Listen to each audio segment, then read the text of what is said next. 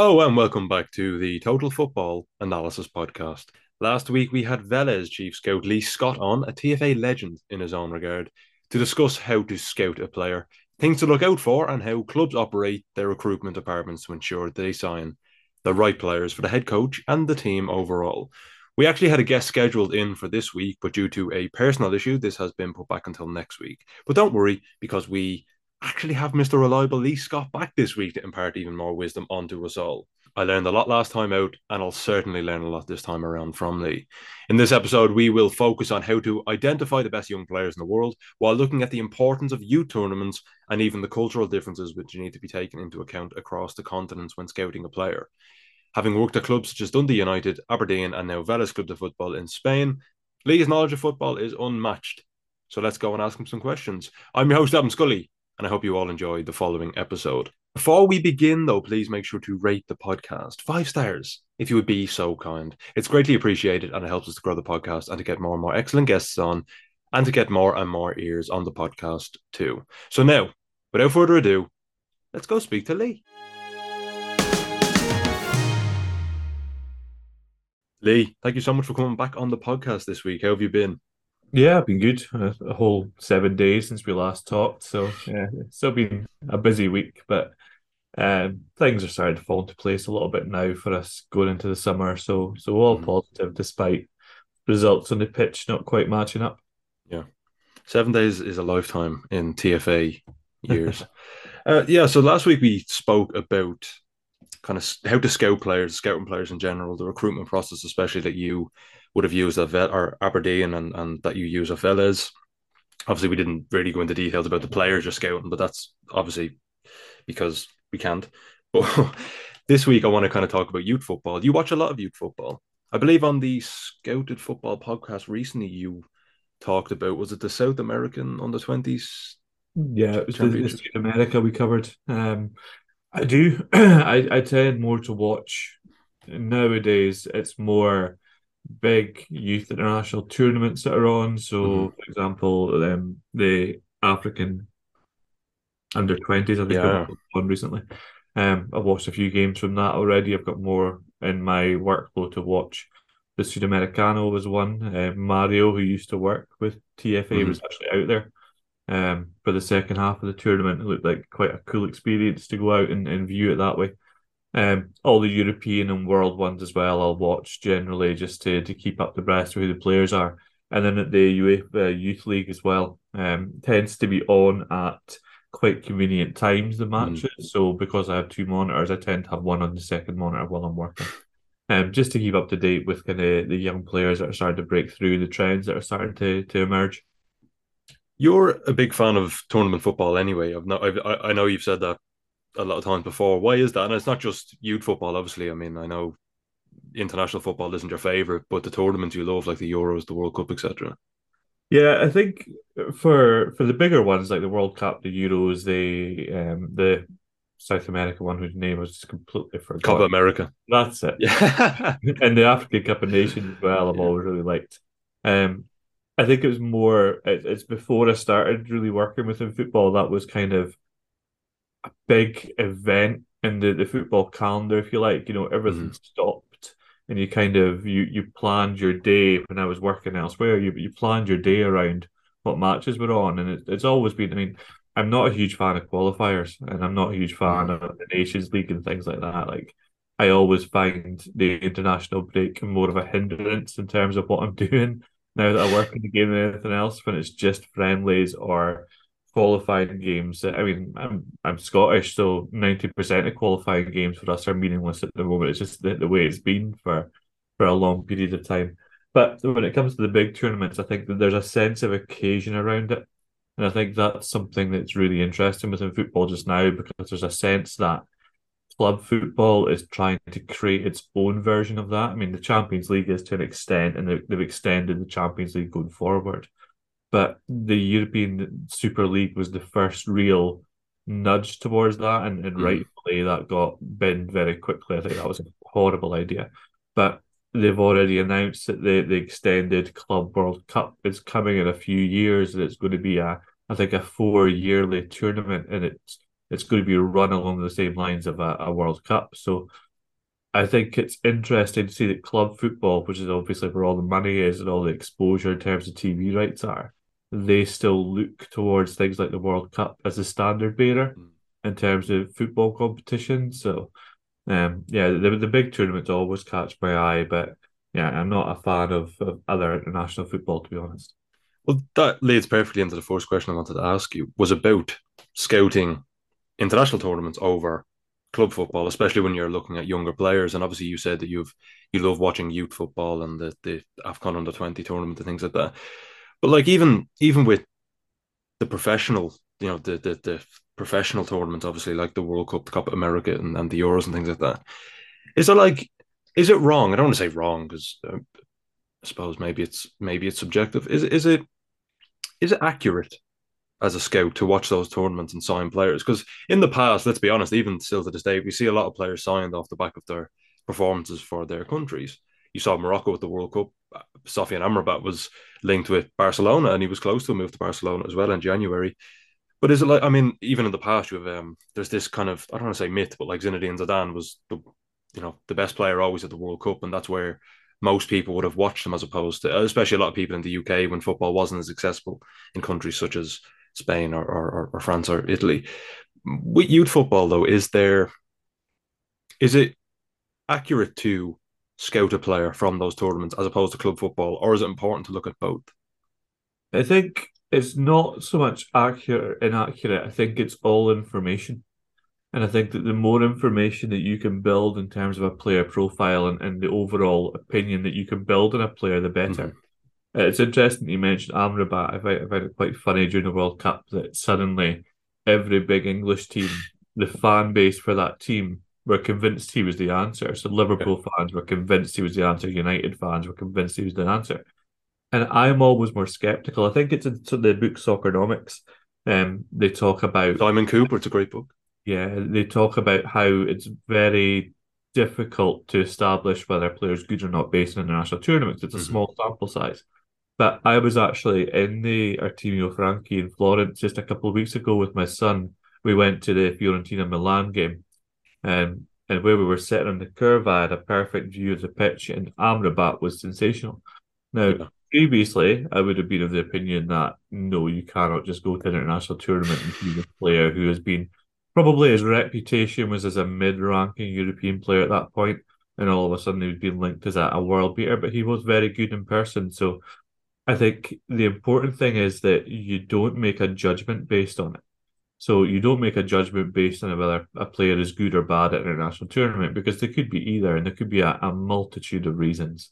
Look at that. There's been a number of instances in the past where players just haven't been fit coming up to an international tournament, so they don't play their best. Look at Mohamed Salah Mm-hmm. when Egypt were last on the world stage, and it really struggled for Egypt, and he was nowhere near fit, but because he was the huge name, he had to play. I think youth football and youth tournaments are the same thing. You can't go into it and base your entire judgment upon that. But at the same time, it's an interesting and relevant piece of information, whether they play and how they play in that setting. It can be really difficult for international players at youth level who aren't perhaps used to being called up and going away with their country. You're taking them out, for example, if a player is at the biggest clubs in Europe in terms of they're in the academy system or the under 23s or the B team for some nations, they're used to everything being of a certain standard Mm-hmm. within their club. So coaching is a high standard, nutrition, physios, everything is done and it's all geared up to that player's performance. And if they go away to an international camp, they might very quickly figure out that that's not the case. Look at Roy I Keane. was going to say, right, it's straight away Roy Keane Saipan. Yeah, he is the poster boy for that when he obviously walked out of the Republic of Ireland camp because he was so disillusioned by how unprofessional he saw it all, and that's because he Mhm. was used to the best at Manchester United.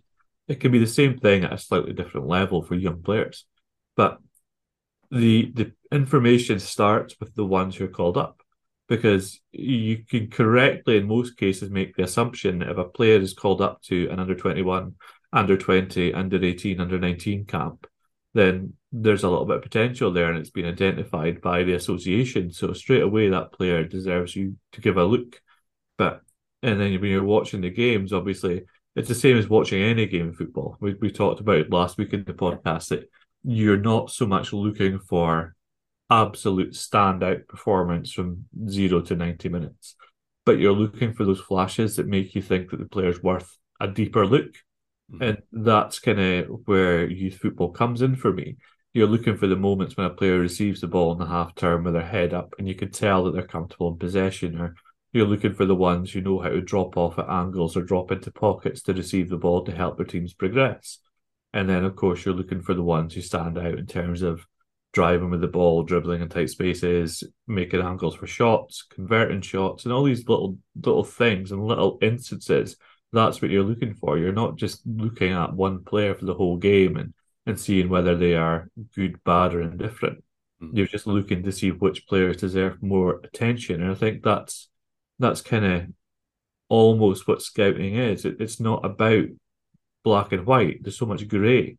And you've got to understand that within the grey, that's where the players that you're going to sign are going to come from more often than not. Because at Velez, especially, we're not in a position to sign. I'm not watching Brazil under 20s and going, yep, I'll have that one, that one, and that one. But Brazil might be playing, I don't know, Paraguay, they might be playing Venezuela, they might be playing Ecuador. And then I'm looking at those teams and going, well, actually, those teams, those players might have a chance. So it becomes a little bit about context more than anything else. And it's important to be able to watch it with that view. How can you compete against kind of those bigger clubs? Because you're right. If you watch Brazil's under 20s, for instance, you know Real Madrid have a scout there, at least one scout there watching the players. So if you're a scout, and obviously you've worked at clubs such as Aberdeen and now at Velez, if you're scouting these tournaments and you see a player that's good, are you in your head going, well, look, we have not, because he's so good, like, look, we've no chance, so I'm not even going to bother? Or are you, are you still kind of, are you still scouting him, even though you know that if you're up against a team like a Real Madrid, there's probably, respectfully, or not much of a chance you have of signing that player? I think Real Madrid's always a difficult one because Real Mm. Madrid, Liverpool, Man City, Barcelona, they're probably about 1% of footballers in the world who are good enough for that level and who have a name that's big enough for them to be interested. So, for example, obviously, Real Madrid have done well in Brazil in recent years with Vinicius and Rodrigo. And Um, now Endrick as well. Hendrick signed up too, yeah. But I think that until you fully understand what you're up against, you can't just rule yourself out completely. So if there's a player who I think fits our DNA, our game model, everything else, the first thing I'll try to do is connect with the agent. And generally, the easiest way to do that in the first instance is through LinkedIn. So straight away, you're trying to connect with the agent and just having a general conversation about players to see exactly what the lay of the land is. You can't tip your hand straight away and connect with the agent and go, right, I want this player, because you're completely showing all your cards too quickly, if you Mm-hmm. like. But at least a more general conversation about the club, what the club's aims are. We're in a fortunate position with Velez within our level at the moment because what's been done really well over the last couple of years is that Magnus and everyone else at the club has shown that, first of all, we pay and we pay on time, which isn't always the case in Spain. We've also shown that we look after players. So when a player's injured on a short-term contract in Spain, it's not, if the player signed up to the end of the season, it's not unusual for that team just to release the player and that's it. They have to rehab on their own. We've had players who've been injured who weren't part of our plans, but they still their rehab is all taken care of within the club still. So luckily Velez now have a reputation as being a good club within our level, so agents are aware of that. But I think that in all honesty, if it comes out to a straight 50-50 fight between us and Real Madrid, we're going to lose the player every time. But that doesn't mean you shouldn't try, because Mm-hmm. in 2 years in the Real Madrid system or 3 years in the Real Madrid system, that player might now be disillusioned. The agent's looking for a solution, and we still have that contact. And that's where we can get players out. For example, we have the likes of Betis B, Sevilla B, Cadiz B, all in our group at Velez. So we're constantly looking at those teams and going, well, there might be one player, two players in there who are going to play in the first team for La Liga, but what about all the rest of them? Because there is real talent within that system, Mm-hmm. and that may be valid for the player that you're talking about, that we would be going up against Real Madrid in the first instance. As long as we have a good relationship with the agent and we're open and honest, then we'll be in the running in 2, 3 years' time, and that player's then ready to come out. Does having that standard as a club that you talked about help you get, I suppose, loan players? Like when you're looking for a loan player, clubs, as you said, in say La Liga or the Segunda Division, will say they have a great reputation. They'll take care of the players. They play this way. They'll give the player game time. Does that help you get those players on loan, or are loan players something you want to, maybe an avenue you don't want to go down, or what's the kind of? Yeah, loans. I mean, we wouldn't ever say no outright to whether we would take a loan player because circumstances. I mean, again, we spoke about it last week that you're evaluating the deal and the circumstances, not so much just the player. Um, but I believe it would if clubs now at the top level are becoming more intelligent about where they loan players out to. You see, the majority, I would say, clubs in the English Premier League, for example, now have loan managers or pathway managers that work within the club. And I think Brighton are the best example of that. They had David Weir who was doing that job, and when Dan Ashworth left to go to Newcastle, David Weir stepped up to become technical director and take Dan Ashworth's role. And then Gordon Greer, who was another former international, who was a former Brighton player, stepped into the loan manager role. Their job and their main task at the moment is to make sure that those players are getting accurate development. So if they can identify a club who, as you say, will look after the player and who play the right way and will play them in positions and put them into positions that are beneficial for their development, I think that's more likely that the loaning club is going to be willing to send a player to you on loan. In Spain, to an extent, loans can be geographical.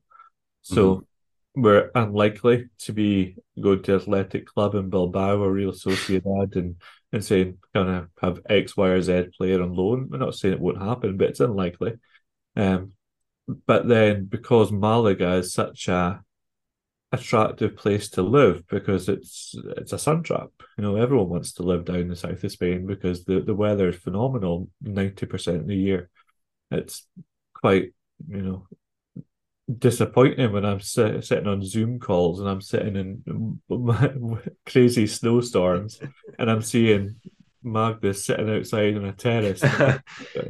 But that's just the way it goes. So if we were to approach a Sevilla or a Betis, for example, who are geographically close, and of course Malaga, maybe slightly less so because there's a little bit of history there, then we are more likely to be able to play it out geographically. But yeah, I think that if you have a club that's run well and has a reputation for being run well, you are going to be more attractive for loans. But the same goes for transfers. Players and agents are more likely to answer your messages or answer your phone calls because your club has a reputation for doing things the right way. And we signed 3 teenagers from Nigeria just in the winter transfer window.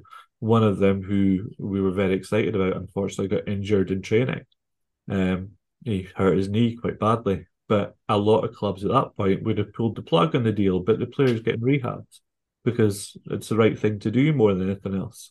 So as long as you can put yourself in the right light, I think you will get the benefits in the long run. Your chat about the weather there reminded me of when I had Gabriele Cioffi on the podcast, obviously the former Hellas Verona and Udinese manager, and he was sitting at a window and you could see the sea behind them and it was beautiful in Italy. And I had you could see like my shed out my back. It was such a contrast. Getting back to you football though, is there an element of, and I could be talking nonsense here, but I'm just genuinely curious. Is there an element of seeing them in a different system? So even like we spoke earlier about Sophie Amrabat, obviously he's not a youth player. This is more focused towards youth players. But with Amrabat, he plays in a quite, I would call quite expansive with Fiorentina under Vincenzo Italiano, whereas Morocco were extremely, I don't want to say defensive because I don't really like that word, but they sat back very deep, and whether it be a 4-5-1 or 5-4-1 low block, is there kind of that element of seeing them in a different system to kind of gauge how they would fit in other systems? Because sometimes players can do really well in one system and then kind of struggle in another, whereas international football maybe gives you a nice blend kind of, or another viewpoint. Is that true, or is it anything that you weigh up? Yeah, I wouldn't say it's not true. I think that international football, in terms of tactical styles and tactical systems, is very, very different to club football, purely Mm, because the coaches have far less time with the players than anything else. So, really, at club level, at the beginning of pre-season, you're implementing and essentially uploading into the players the game system and the patterns of play and everything else that are going to be constant throughout the season. At international football, they'll turn up, be told what the formation is, and it'll basically be left from that point up to them to then translate that, if you like, into how they will play in that system on the pitch. There will be some set piece training and things like that at a national level because that's a short term, quick gain that you can build in. But I think that in terms of playing in different systems, I always come down to the fact that if you're scouting properly, it should never be a surprise for a player. I mean, at Velez, we're very lucky that we have very specific player roles for each position. So we know technically and in terms of data what we are looking for from the players for those roles. So we talked last week about how difficult it is to find wingers in Spain because Spanish teams play through the thirds, whereas we're looking to be more transitional and attack space. So we want our wingers to be more vertical, if you mm, like, willing to make those forward runs. If you see enough of it within a player, they should be able to fit that role. It'll take some adjustment, but as long as the coaching's good and the information's good, the players should be able to translate it. At international level, I think what you see doesn't always translate back to club football. And again, that's a problem with recruiting purely from international football because players will go into systems and play in positions that just don't suit them because they don't have those same relationships and connections with players around them that they would have had before. We've seen it so many times when great players play for their nations and just don't play well. mm. If you look at England 10 years ago when the conversation was who plays in midfield, is it Paul Scholes, Steven Gerrard, Frank Lampard? And we just tried to shoehorn them all in together or stick Paul Scholes out in the left wing. And it's very, very difficult, I think, in international football to really talk about systems of play unless it's. I think tournaments are different Mhm. because tournaments you do have more of a sample size in terms of how many games you're watching. In the World Cup, we were able to have those daily podcasts that you hosted brilliantly, where you Thank talked you. about the systems and all the different games and teams and things like that. And I think that was the difference because you had more of a sample size and more regular football. But generally, when you're watching international football, I don't think you can get a real sense of a player's role Mhm. suitability. Yeah.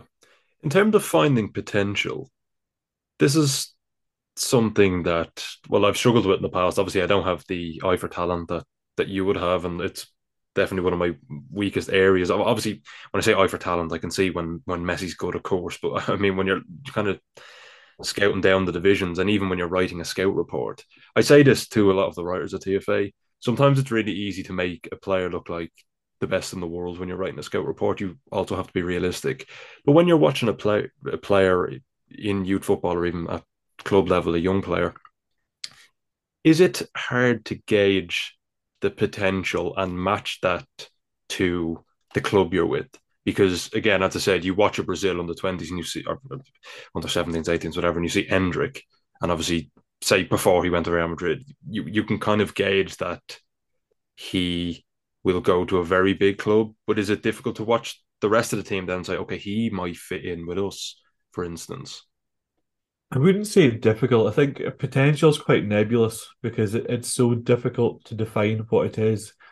This isn't, it's not football manager where you get a score out of Mm-hmm. a couple hundred or 100, whatever it is, I can't remember. And that's the player's potential, and it's finite, and that's what it is for that player's career. Potential comes tied in with a whole lot of different things, like the ability of a player to adapt to a different culture, to play professional football in some instances, especially when you're watching the African championships and there's so much talent and there are a couple of really, really top level companies right now that are working out of Africa who are doing great work that are identifying domestic African players quickly and keeping databases and have really interesting insights into African football. But you still don't know. when you talk about a player from Africa with potential, how they're going to translate to a Mhm. different culture, a professional environment, um, professional football, no level. So I think when you talk about potential, you're still scouting young players in the same way you're scouting players who are in their mid-20s. You're still watching the games and looking for those moments. I think there's a little bit more leeway for a young player. You always hear the term players very raw, and I've never quite understood what that meant because, Or rough around the edges is another term. yeah, yeah.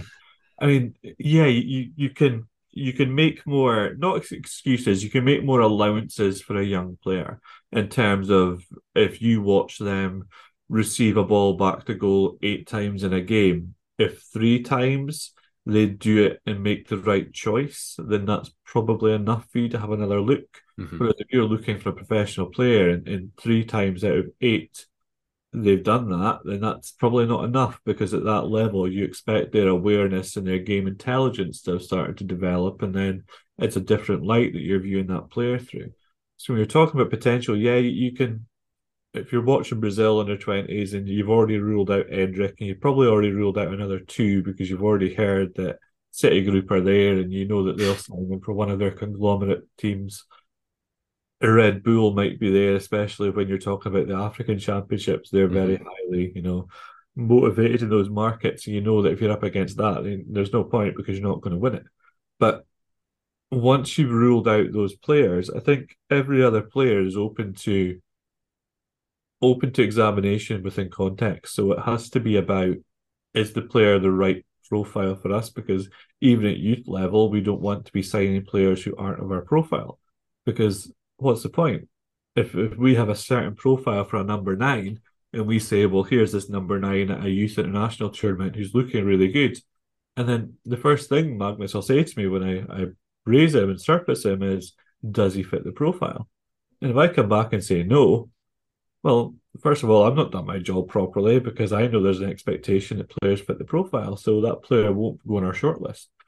So for us, as long as the player is of the requisite age, has perhaps market value is difficult because everybody's in football, I've never understood, but everybody in football relies on transfer market, the website, and it's crowdsourced valuations of Mhm. players, which don't get me wrong, it's probably within a range of being correct in some instances, but literally you have people who will say that they're only interested in a player if their market value is over this level because that means to them they must be good, and I never quite get it. But yeah, Well, Wisecout use transfer market as well for yeah, valuations, if I'm not correct. Yeah, and you're right. I think transfer market is very it's not dangerous to use, but it's not something I would solely rely my or depend on for my football knowledge because it's quite, as you said, it's not entirely accurate. I mean, you see like even Enzo Fernandez, his market value was way below what Chelsea ended up paying. So using that as a valuation source is incorrect in my opinion. yeah, so market value has to be set by the market. It's basic economic Mm-hmm. theory, right? If there are 10 teams in for a player, their value is higher than if there's one team in for a player because those 10 teams will play off against one another and the selling club has a bid of war, the value of that player goes up. But is that player any better because 10 teams are interested than he is if one team's interested? He's not any better. He's still the same player, Mm-hmm. but the way the market views him has changed, and that's made a difference in the price. So when we're looking at it in terms of which players we can choose in terms of potential, I think everything around that comes into context. So potential is, like I say, is a bit of a nebulous term. You can look at in terms of if a player is playing in the Brazilian under 20 and they've played X amount of minutes at club level, as well as a 18-year-old, 17-year-old, you can look at that and say, well, there must be something there because at club level, he's been picked regularly for the first team. And that's why I always use data and use usage data and the emerging talent code that I have so that we can quickly surface the players who are being used by their clubs at a young age so we know which players have potential in quotation marks it. Does that give them an advantage over, in your eyes, over someone who is still maybe with the or within the academy system or the reserves of their team? Because they're playing not to sound condescending, they're playing men's football. And I don't really like that term, but they're playing first team football with grown men, who are physically stronger, whereas other players who aren't obviously are still in the academy. They're playing against their own age group. It does, and I think that the key thing here is when you talk about a player playing men's football, it's risk. So if you're bringing two players to me, and one of them has played 500 minutes last season, 1,000 minutes this season with our first team, and one of them's still in the youth team, I'm going to naturally be drawn more to the player who has more concrete evidence behind them in terms of having played first team football. And that's why the loan system is so interesting because there's an awful lot of people who will not sign a player based on the fact they'll be coming out on their first loan from the Premier League, for example. There's a risk that is rightly or wrongly associated with young players who haven't had a loan yet because you don't know how they're going to adapt to men's football. At Aberdeen, we took Leighton Clarkson at the start of this season. He was out on loan last season in the Championship. It escapes me now where he was. It might have been Blackburn, but I can't remember. And his loan didn't go as planned. So this time, he coming out on loan. We knew that he'd been out last season. It didn't go well in the Championship, but we knew he had talent. So we took him on loan from Liverpool. In his first team debut, the morning he signed, lunchtime he played, he scored one of the goals of the season with probably his 20th touch of the ball. And he's gone on from strength to strength at Aberdeen. But there was already evidence behind him having played men's football. He'd already had a couple of loans. It's far more difficult for a team to be willing to take a player on a first loan because you don't know what you're getting. The same thing goes for signing a player direct from academy football. You will, if you're doing it, you will want to trial them in the first instance and have them train with you so you can see exactly what you're getting because they have to be able to, to a certain extent, any player in an academy of a decent level team should have a base level technical ability because they're a professional footballer. But that doesn't mean that they can translate that technical ability to a game. And that's where the risk comes in. So I always say when I speak about young players that if I was advising a young player who was in the academy of Chelsea or Arsenal or Liverpool or Man City or Man United, wherever it is, get yourself out and play competitive men's football. You'll build data behind you, and which will be helpful for clubs in terms of recruitment, and you will show that you're capable of playing at that level. And I think that if two players, everything else being even, if one has already been exposed to men's football and one hasn't, I am more likely to take the one who's been exposed to men's football. In terms of potential, then, when you sign a player, would you? I mean, obviously, say you have a centre forward and he's scoring goals. Would you sign a player then based on your belief that he has a higher potential to go above that centre forward, or do you kind of sign those youth players to? Obviously, they do that at the top level, so Manchester City or Man United will have the capabilities to do that. But how important is potential in a player to you, whether it be at Aberdeen or now at Velez, to be able to say, okay, well, he will likely be better than our centre forward, even if he doesn't start right away, even if he is quite, cliche term, raw, as you said. Yeah, I think that in Velez especially, it's important because we only have squad registration at our level means that we are only allowed X amount of over 23 players within the squad signed and ready to play and licensed. Players under 23 do not need a license to play. So theoretically, we could fill our whole squad with players under 23 and not have any license problems. It would never do it because that's not a way to build a squad. But when you're talking about signing a player based on potential, we're always looking for that because part of the model for our club has to be finding the players that will have a resale value going forward.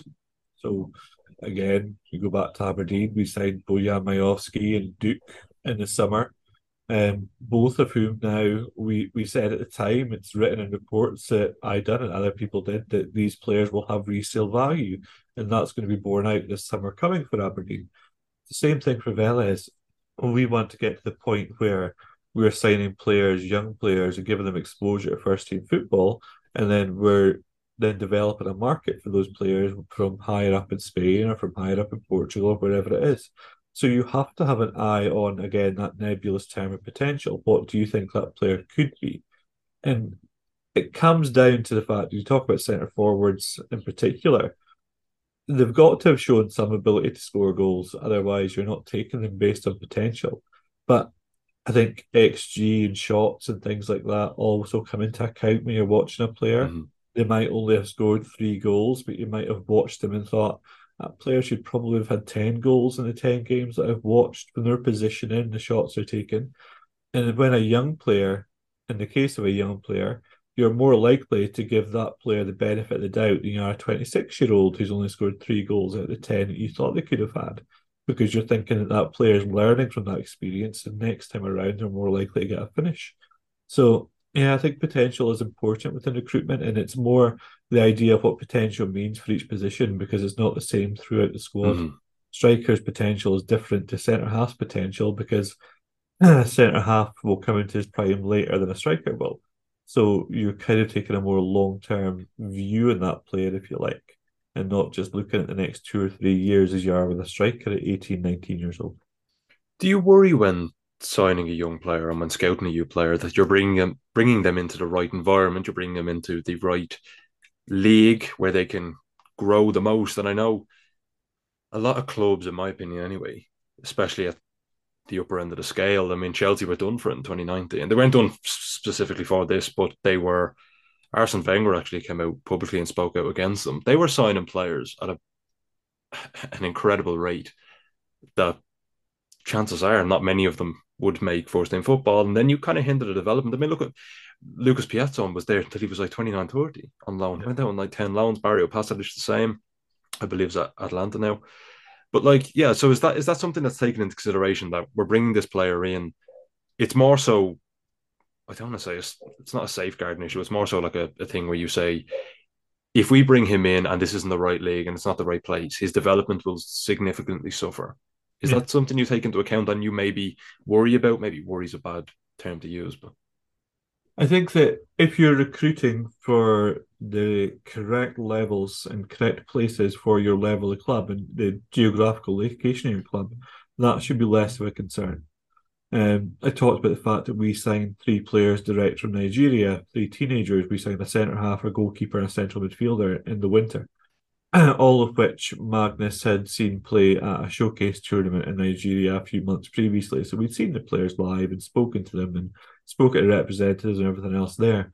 But there is still always a concern about how those players will then adapt to the different rigors of European football, of mm-hmm. living in Spain. I mean, climate's not so bad. Nigeria is obviously a very warm climate.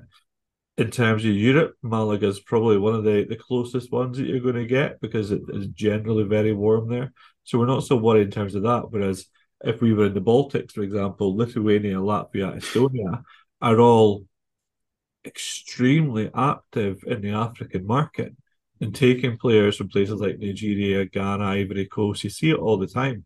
And they're churning those players and they're trying to hit on the next Terem Moffi, who they Mm-hmm. will then sell on to Belgium and they will then go to France and will then go to another team in France and whose value is increasing exponentially each time. But as long as you're being not so much honest with yourself, but as long as you're aware that when you're signing a young player, you have a duty of care to a point, but you also have to make sure that your development system is as good as it can be. So we're comfortable at Velez that the level of coaching, the level of player care in terms of making sure that they have somewhere to stay, that they're learning the language, they're looked after from a medical perspective, and in terms of the coaching that they get on a day-to-day basis within the club. As long as all of that is at the level it should be, then the player should be in an environment to develop. I think the instance that you're talking about with Chelsea, they were almost building out entire farm systems, use the Mm-hmm. American term and baseball term, but they were doing it in such a way that 90% of the players that they were signing were never going to play first team football. And that was at a time when the academy at Cobham was second to none in terms of the level of players and the level of English players. So how many players of the players that they signed didn't then go on and kick on their careers as they should have had? But how many of the players that they had previously who they'd had since younger age groups, because I think they weren't allowed to sign players until a certain age from abroad. So whether it was 15, 16, 17. So what about the players you'd had since they were 10 or 11 that could have then kicked on and had a career? It becomes very murky and very difficult. Mm-hmm. Barcelona had a similar thing when they were forced to release some players from the Far East because it was found that they shouldn't have been able to sign them. Um, and I think that when you're doing that in terms of talent hoarding and talent farming without being comfortable that you're able to develop all those players to the best of your ability, it becomes much more not. I nearly said sinister, and that wouldn't be fair. I don't think it's sinister, but it's far more focused on what your club wants than what fits what's for the player. I think when you look at the academies that are doing it very well, Benfica stand out Mm-hmm. because the level of coaching and everything in terms of player care that they do. And for a long time, Benfica only had residential camps within Benfica, within Lisbon itself. So they eventually built these satellite places, if you like, within Portugal. So there was one. I was down in Faro last year.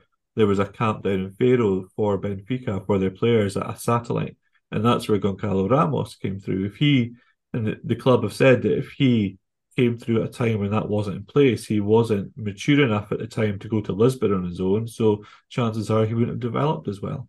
So Benfica are taking a more holistic view as opposed to just a mass player trading view, which I think is important. I'm aware I'm going into grey area territory here, but while you're on, I want to discuss, and we kind of you brought this point up earlier with the European Super League, and as well with the City group, of course, and now with Chelsea. Is there a worry that these bigger clubs, and you see it now with the City group, how many clubs they've bought, and I know there's a lot of other clubs that are going to start doing it, and even an issue with feeder clubs, that these big clubs, these big European giants, especially if the Super League was to become a thing, they would just kind of, as you said, to use that American term, they would just farm all these young players, and without even a thought that they'd make it to the first team, they'll just go to these clubs. Like if it's with Man City, they'll go to one of their other clubs, like in Melbourne or wherever, New York City, for example. Is that kind of a concern amongst scouts and recruitment teams outside of that kind of bubble? I think there's an understanding that it's made it difficult, just in terms of if you are chasing a player, you've identified a player, and suddenly you become aware that Citigroup or Red Bull or any other one of the groups that you care to name are also interested in that player, then it becomes more difficult. Because even if we're talking about the players at perhaps mid-tier level, Mm-hmm. if that player learns that Citigroup are interested, they don't hear New York City or Girona or Lommel, Your they Man hear City. Manchester City. Yeah. Yeah. And I've always said, and people quite often call into question a player's decision making when they make a transfer that doesn't work out for them. Mm-hmm. Why did they go there? They knew they were never going to play. I maintain that professional footballers do not see the world in the same way that we do. They have an ironclad self-belief that you have to come through the academy system and become a professional footballer. If you have any doubt in your own ability, you're not making it. Mm-hmm. You're not making it. So if you're 18, 19, 20 and you hear that you could go to Real Madrid or Manchester City or Liverpool, you're going to go because in your head, you're going to go and you're going to play. Yeah. And then it takes a couple of seasons maybe for that viewpoint to shift slightly. And then in terms of what first team football will come out. So that's just the mentality. I think multi-club ownership is different from group to group. If you look at Citigroup, what's been interesting is that they have very specifically targeted clubs in areas of economic interest to their owners. So they're in Japan, they're in India, they're in South America, areas that you know that their owners have economic interests in, Mm-hmm. just the way they've done it. The interesting one for me just now is 777 Group because they have an interest in the likes of Genoa. They've just announced interest in Hertha Berlin. Standard Liège is another one. There's another couple that I can't remember off the top of my head. But it's very difficult with those clubs to figure out which one comes at the top of the chain. Whereas City Group, it's Man City, very clearly. Yeah. Whereas that is just more of a, they're all kind of around the same level. Well, Genoa are going to be in, I would imagine, Serie A next season because they're Yeah. second at the minute in Serie B. And then, as you said, Hertha Berlin are the Bundesliga. So you have Yeah. two top flight teams in the top five league there. Very difficult because then the way that everyone used to think that these things worked is that it was basically a player pathway, which is what how Red Bull had it. When Red Bull signed young players, they went to Liefering first in the Mm-hmm. second tier of Austrian football, and they'd get that exposure to men's football that we talked about. And then the best ones would then get optioned up and they'd go up to Red Bull Salzburg and they'd play for Red Bull Salzburg, they'd play Champions League football, more exposure. And then there was always a sense that, oh, well, they'll just go to Leipzig until Haaland said no. And I think that broke the illusion that that would always be the pathway. Once Mm-hmm. Haaland went to Dortmund instead of Leipzig, then it became more of a not a true pathway. But if there isn't a pathway because nobody knows which club is where in the hierarchy, then what good is it? I mean, I know they're sharing things like they're sharing coaching knowledge, they're sharing scouting knowledge. So from that basis, it makes sense. But in terms of player trading and player movement and player development, does it really make sense at 777 Group? I'm not convinced. I mean, I like a lot of the things they're doing. They've hired some exceptionally smart people on the data side of things, absolutely top class. But the structure behind it just seems a little bit confused to me at the moment.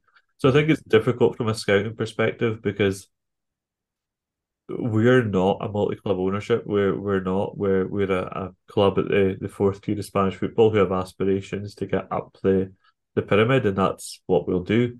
But you're having to compete against much bigger economic models, which makes it difficult to attract players sometimes, especially when a player who, say, for example, we in 5 years' time we've reached the second tier of Spanish football, which is kind of the aim. If we are going for a player, Girona our level, and going for a player, then that player is going to see Man City and they're going to choose Girona Mm-hmm. regardless of what we do. So yeah, it does become more awkward, I think.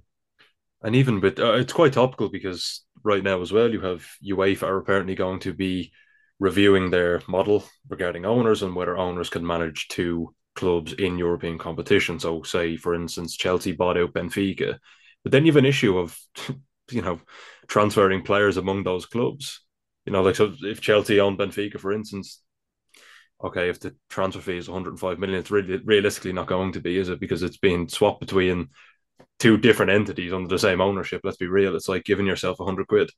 So it's quite difficult, and it's just something I want to bring up, especially especially because you work at the recruitment side and scouting, where you're kind of competing with these global conglomerates, really. So just one or two more questions I want to ask you about is kind of just going back to just purely scouting young players. Is tactical intelligence something that you take into consideration, or is that something that's seen as coachable? Maybe like, okay, if a player's not the most intelligent on a pitch, we can coach that into him. We can coach in these principles. Or is it something that's quite impressive when you see it in a young player and you go, this guy is really intelligent and he has the technical ability, obviously, to go with it?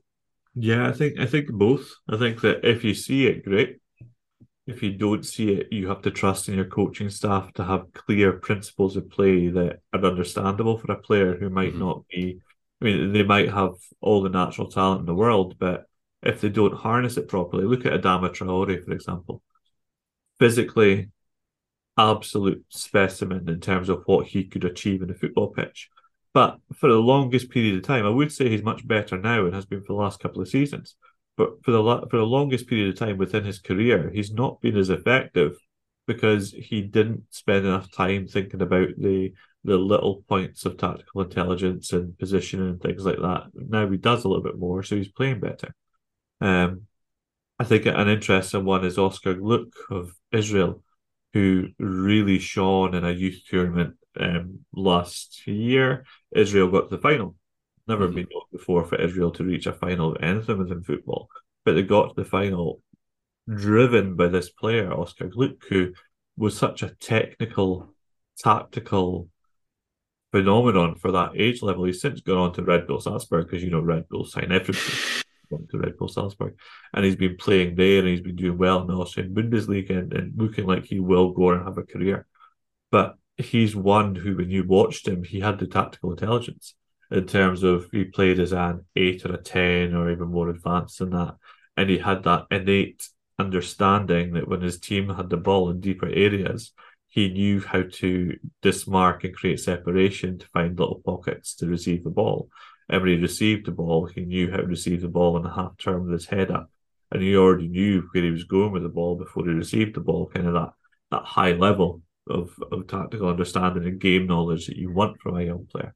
So he was one that was like that. But you do absolutely, when you see it, you see it and it stands out at that level because a lot of the players, although the technical level, sorry, is very good, the physical level can often be really good in terms of perhaps pace, acceleration, agility, balance, rather than strength. And they're not always fully developed people yet. They're still teenagers that are still developing, still growing.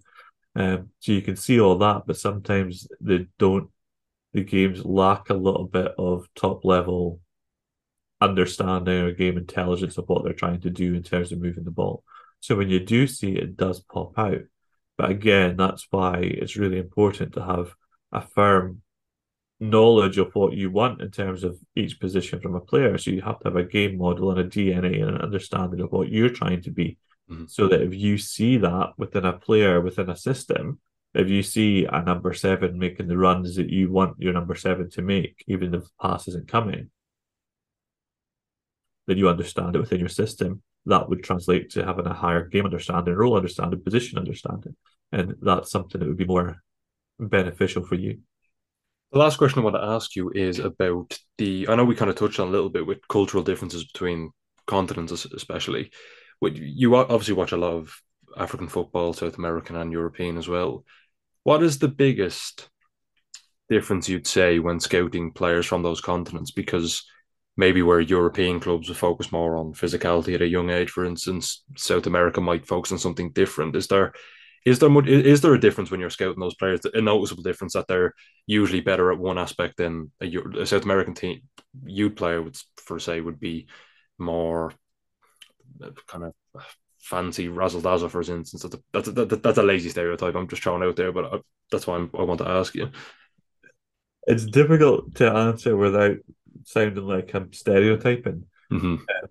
When you watch African football, you will see a lot of technical ability, a lot of flair quite often. Players will like to do something different on the ball. But from a teamwork dynamic and from a tactical dynamic, the games will be perhaps less developed than it Mm-hmm. would be in Europe, for example. So oftentimes, it's funny, I had a conversation with Magnus. We were watching a lot of African football when I first took the job. And you watch teams play, even at international level, at national level, and the ball always goes forward.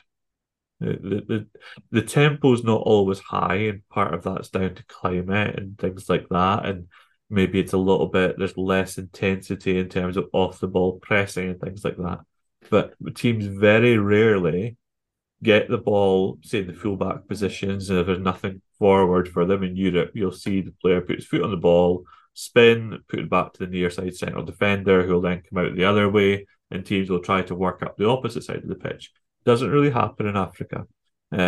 It's very difficult to scout centre halves in terms of their confidence and ability on the ball, for example, to an extent, because they don't see a lot of the ball, and often in quite a lot of cases, not all, and I'm not generalizing saying that's always the case, but that is a trend.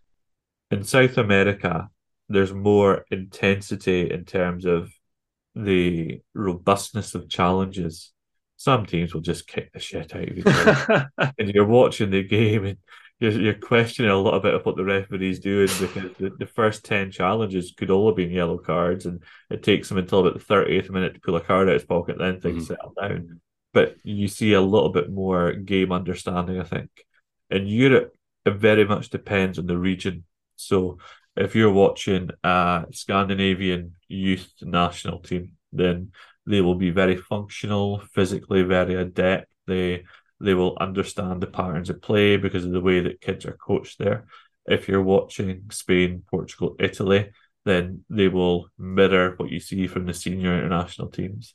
If you're watching the Netherlands, there's a bit more expression because that's the Dutch way. They question everything, and the kids have so much technical ability, and then the physicality is coming through as they grow. So, and then you watch the England, Scotland.